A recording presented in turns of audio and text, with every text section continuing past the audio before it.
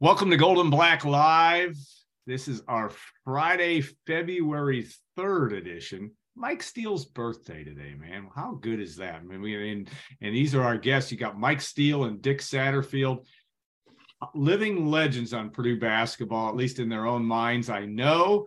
And of course, Mike Steele and Dick played together for Fred Schaus back in the day.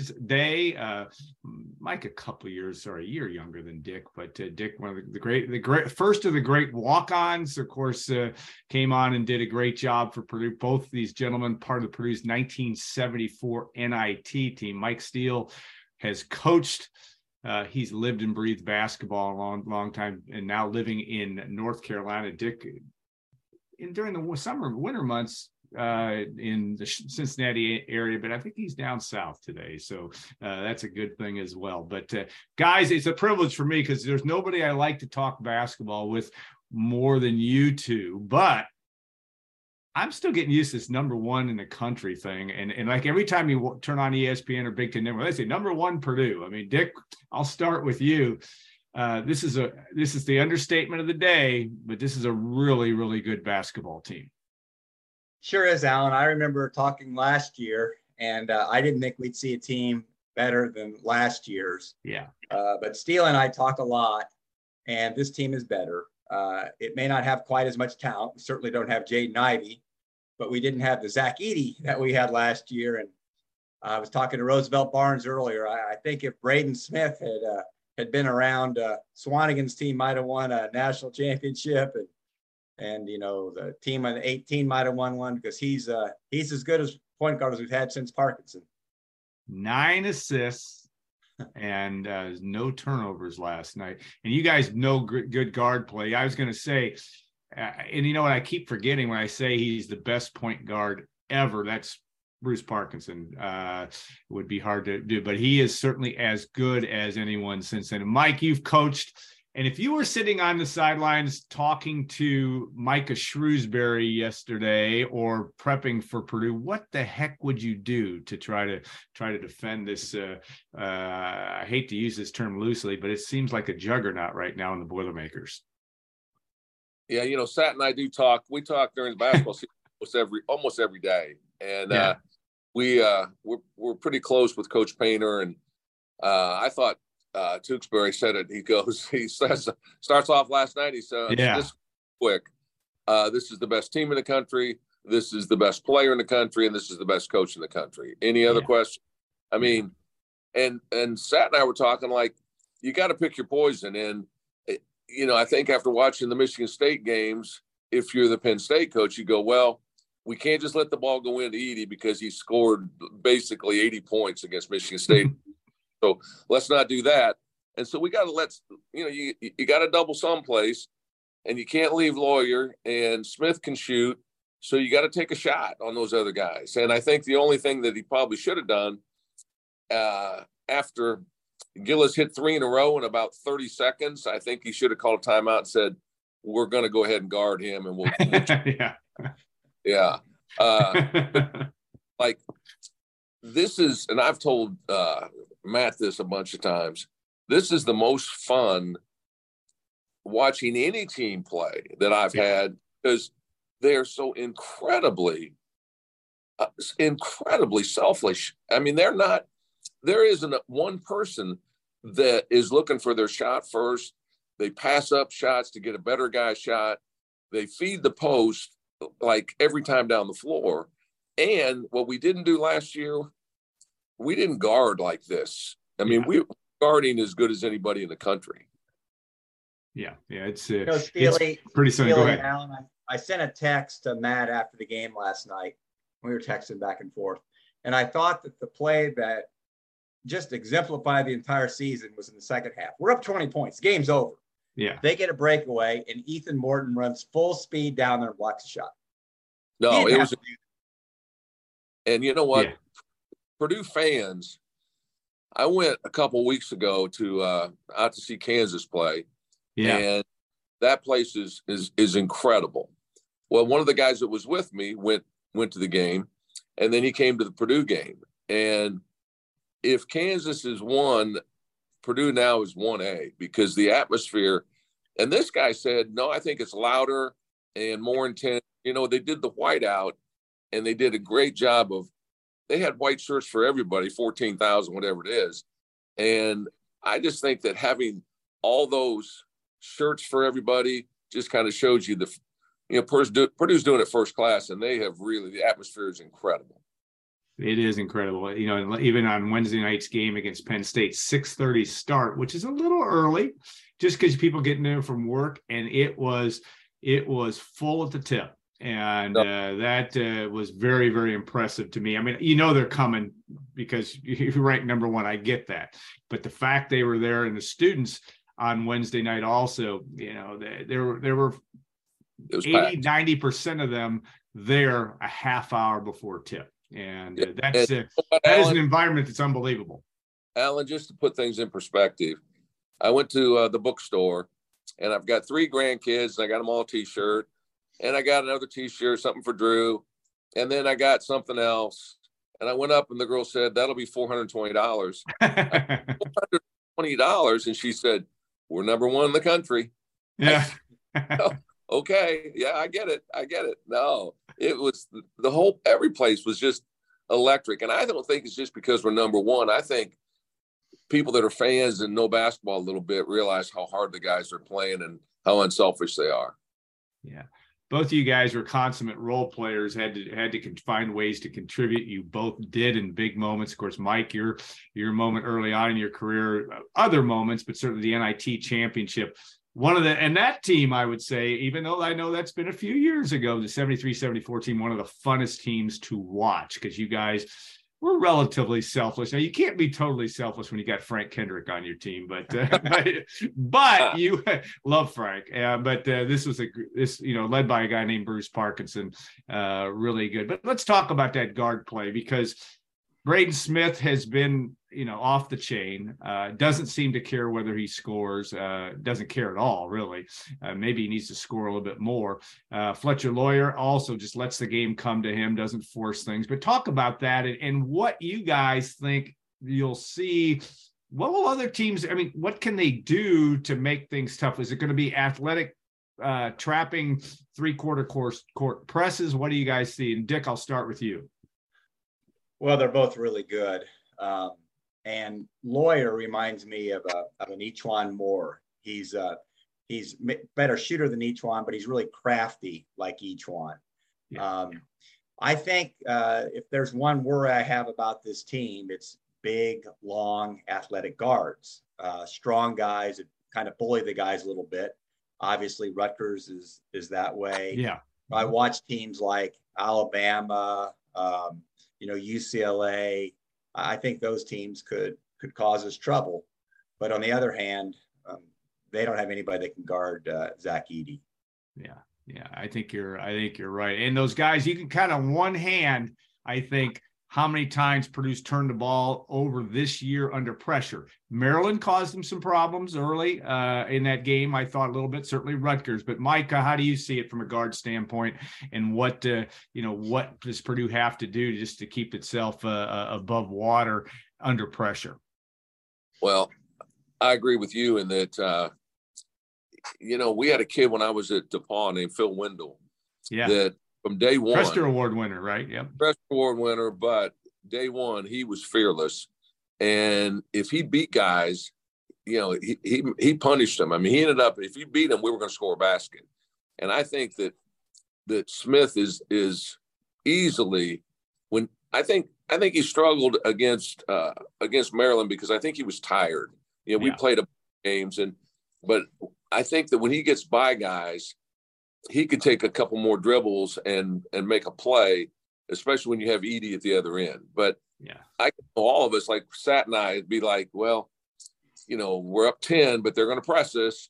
Not only do I not worry about them pressing us, but our guys, those two guards are great free throw shooters. And so when you get the lead and they got to foul the guy with the ball, and they can leave Edey in the game because he's such a good free throw shooter. So I'm not concerned with it like I have been in the past.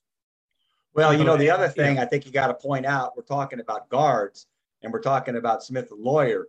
But let's not forget about Jenkins and Newman. Yeah. Morton kind of plays a quasi guard too. So we got really good depth there too. No, and when I saw practice the first time, I didn't know really Jenkins if he was going to fit in. You know, he's been in a lot of different places, and sometimes that just doesn't work. But those other guys have embraced him, and you can see they just like he's just one of the guys. And the more you watch Morton play, I mean, he's 6'7", he can guard, he's smart, he doesn't make silly fouls, he doesn't give up shooting fouls, we don't foul guys as much.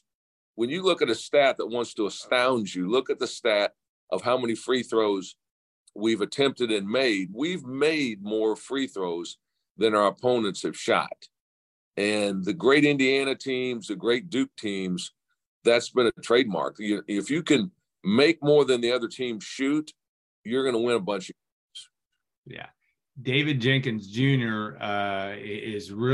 Was so impressive after his big performance against Michigan State. There's 11 points. You know, again, last night, he just comes out and plays. And you guys know it in terms of that basketball mentality. He's got a Vinnie Johnson scores mentality. I get that. But doesn't seem to phase him any, that he just comes in and you're right. I agree with both you guys. I thought that fatigue was an issue because Smith can't. It's not because he's played so many games. It's just how hard he plays in that game. He is running constantly. And I think that's where I do think Jenkins has, and I'm interested in your opinion, Jenkins has developed more into the ability to handle the basketball, play the quasi point guard position, maybe more than Matt expected coming in. But how do you guys view that? Because I do think that in the NCAA tournament with everything else, I'd like to keep Braden Smith at 30 minutes, 29 minutes if you can, and have Jenkins roll in there. How do you guys view that? Dick, I'll start with you. Yeah, I think I agree with that. He's really strong, plays good defense.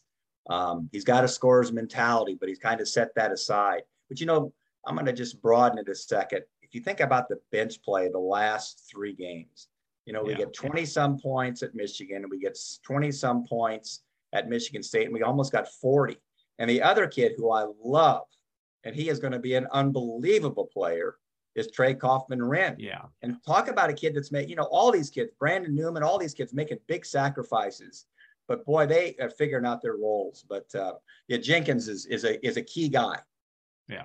Mike, in your coaching days, it's a challenge to keep, especially when you have talent. And I think it's a challenge for Matt. I could just see Kaufman-Renn's body language change. Not that it was bad, but in the last 3 or 4 games when he's really contributed, even last night he contributed. He didn't play that much, but he did contribute. Talk about how you do that from a coach's standpoint and how you balance that, because, you got 9 guys there that are all could be playing 30 minutes at any other school in the Big Ten, pretty much. How do you balance that and keep them all happy? Or is it just winning? Is that what does it? Oh, no, that certainly helps. And Matt is a really good communicator. I mean, he talks to these kids, and he says on an interview, he said, the Jenkins kid is used to scoring, and he comes in 3 for 3, and the next game he hardly plays any. And he goes, you got to talk to guys and explain like the big picture, and whether they believe it or not, when you're winning, they have to go with it. I mean, they have to. And I'm big on watching guys on the bench. And I'm telling you, when Gillis was making those shots, everybody on the bench was just as excited. I used to tell guys that if you're as excited when you throw the ball and a guy scores as you are when you score, then you're a pretty good teammate. Yeah. And our guys have that. They get it. Yeah.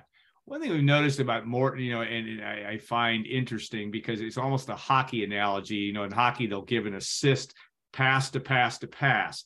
He has, I don't have any data to support this, but I think Morton makes more great passes that lead to an assist for somebody else from his position. Yes, Purdue's really good at feeding the post in general, but Morton really helps that. That's another role that he plays. And, and then go ahead. You're 100. I hate it when you're right. It doesn't happen very. I know. It's so rare. No, exactly. But he's so good at getting the ball on the point, have it go from the wing to him, and he immediately passes it to a guy that has a better shot, whether it's to Smith or Lawyer or Newman or whoever. And most guys hang on to it a little bit, seeing if they can get theirs before they give it to somebody else. Yeah. And Moore is the best on the team. Best you can't find anybody that does it better than getting it to the next guy and scoring a basket or leading to a feed to Edie. You know, I've always been a big fan of his, as Steele can tell you. But he is quietly starting to shoot the ball a lot better. If you notice, you got to do that too. Yeah, because that's right now. That's the guy that I would, if I'm going to let somebody beat me, he's the guy. But now he's last 3 or 4 games, I think he shot close to 50% from threes. So that really limits their options. No, he hit 40% last year. Go ahead, Mike. Yeah. No, you got to not guard first and not guard him. Right. If you're going to cheat, that's who you got to cheat off of. And I don't think. You know, the St. Peter's game last year, they knocked our guys. They just shoved them off the block. Well, I think that Edie, his confidence level is so high right now that when they shove him, he just goes right back there. And his footwork is so improved. It's just amazing how much better he is, and it just shows how hard that kid has worked. Yeah, it's an excellent point, Mike, because Matt Painter actually talked about that Wednesday night, about the only team that really did defend him. And he mentioned St. Peter's in that game, and how a 6'8" guy at St. Peter's really did cause problems. But I think you're right that Edie is it's a whole different animal at this point in time. And I give him, he's again, almost too good to be true in terms of how he's playing. And again, another game last night, not only 9 shots, he could care less. He said post game on Wednesday night, you know, it was kind of nice to have a breather in terms of having to do stuff. I thought that was impressive. You know, the other thing that we talk a little bit about, Mike said it, and he's so right, about our defense. My son David is a big analytics guy, and he works for Kroger and IT. I guess I shouldn't be surprised. And last year he was always worried about their defense. Frankly, I wasn't, because I just figured we'd outscore everybody. But I tell you, not only we good defensively, one of the kids we haven't talked much about, he is so much better defensively, is Caleb First. Yeah. I mean, he can guard everybody. And I think it'll really be interesting Saturday to see if Matt might put him on Davis and put Zach on Race Thompson. I'm not sure what he'll do. But the point is, both of those guys can guard either one of those guys. Now, Indiana's really good. I'm sure we'll talk about that. But they can at least guard them. Yeah. I am going to turn that to Indiana. You guys have both played in that facility. It is a tough place to play. I don't think either of you, because you guys you were gone in 77 when Purdue did finally win there. You lost, I remember, a heartbreaker in the NIT season. There, it was bad officiating too, but that's another topic. Worst call ever. Loose ball foul on Bruce Rose on John Leskowski at midcourt. Unbelievable. Yeah. But I digress. Mike, I'll start with you on the whole notion of playing down there, and you've watched Indiana play, and there certainly is there's talent there. They play much better at home, sans the Northwestern game. They didn't play very well in the second half, certainly against Maryland. But what do you see? What does Purdue just have to stay the course and hope that the Hall of Calls also plays levels out relatively? Is that how do you view that? I think that this team is much more mature than they should be, as young as they are. And I think if I was coaching, I think that I would really emphasize, you don't have to do anything special against Indiana. You don't have to do, if we would have lost to Penn State and beat Indiana, you're 1-1 for the week. And as good as we've been playing, I would tell guys, you don't have to penetrate more. You don't have to do anything extra. Just do your job, do what you've been doing. And once the game starts, I don't know, Sat, you tell me, but I never thought Indiana, that the crowd, when the places were packed, I thought Illinois was tougher. I thought Minnesota was tougher. Iowa, they were right on you. Of course, this is back when it was an older place. Mm-hmm. But I never thought that Indiana had, I never thought their fans really were that loud. That's just me. Yeah. Well, it'll be electric down there because it's a game that Indiana really wants to win, and they've got some real talent. I mean, Trace Jackson Davis, boy, he's really been playing well. I know the one guard, Hood Shafino, didn't shoot well against Maryland, but he's been really good. Yeah, he's good. You know, Galloway, I think, has really improved, and Mike Woodson clearly knows what he's doing.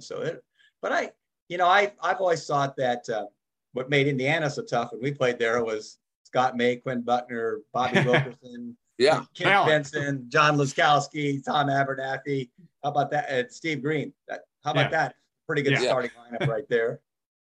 No, you're right. And I think that the physicality of it, I think that it'll be tougher for us, and I might be wrong, but I think the Maryland game at Maryland will be a tougher game for us than Indiana. And we could lose both of them, we could win both of them. I mean, Sat and I have said when Matt told me he was going to start 2 freshman guards, I said, well, we'll be good. We could be good at home if they're good, but boy, we'll have trouble beating anybody on the road. And that's why I'm in the insurance business and he's still coaching.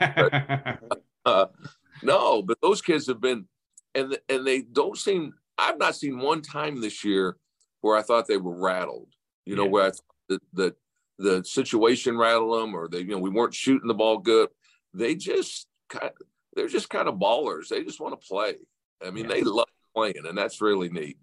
What's really interesting is up until the last 2 games at home, we played better on the road in the Big Ten. Yeah, it's crazy. You know what, though, Sat, too? I think part of it, and it's because of the kind of kids we've gotten that Matt's recruited. But, I watched Kentucky play, and I wonder if they're playing for Kentucky or if they're playing for each other or they're playing for trying to get in the NBA.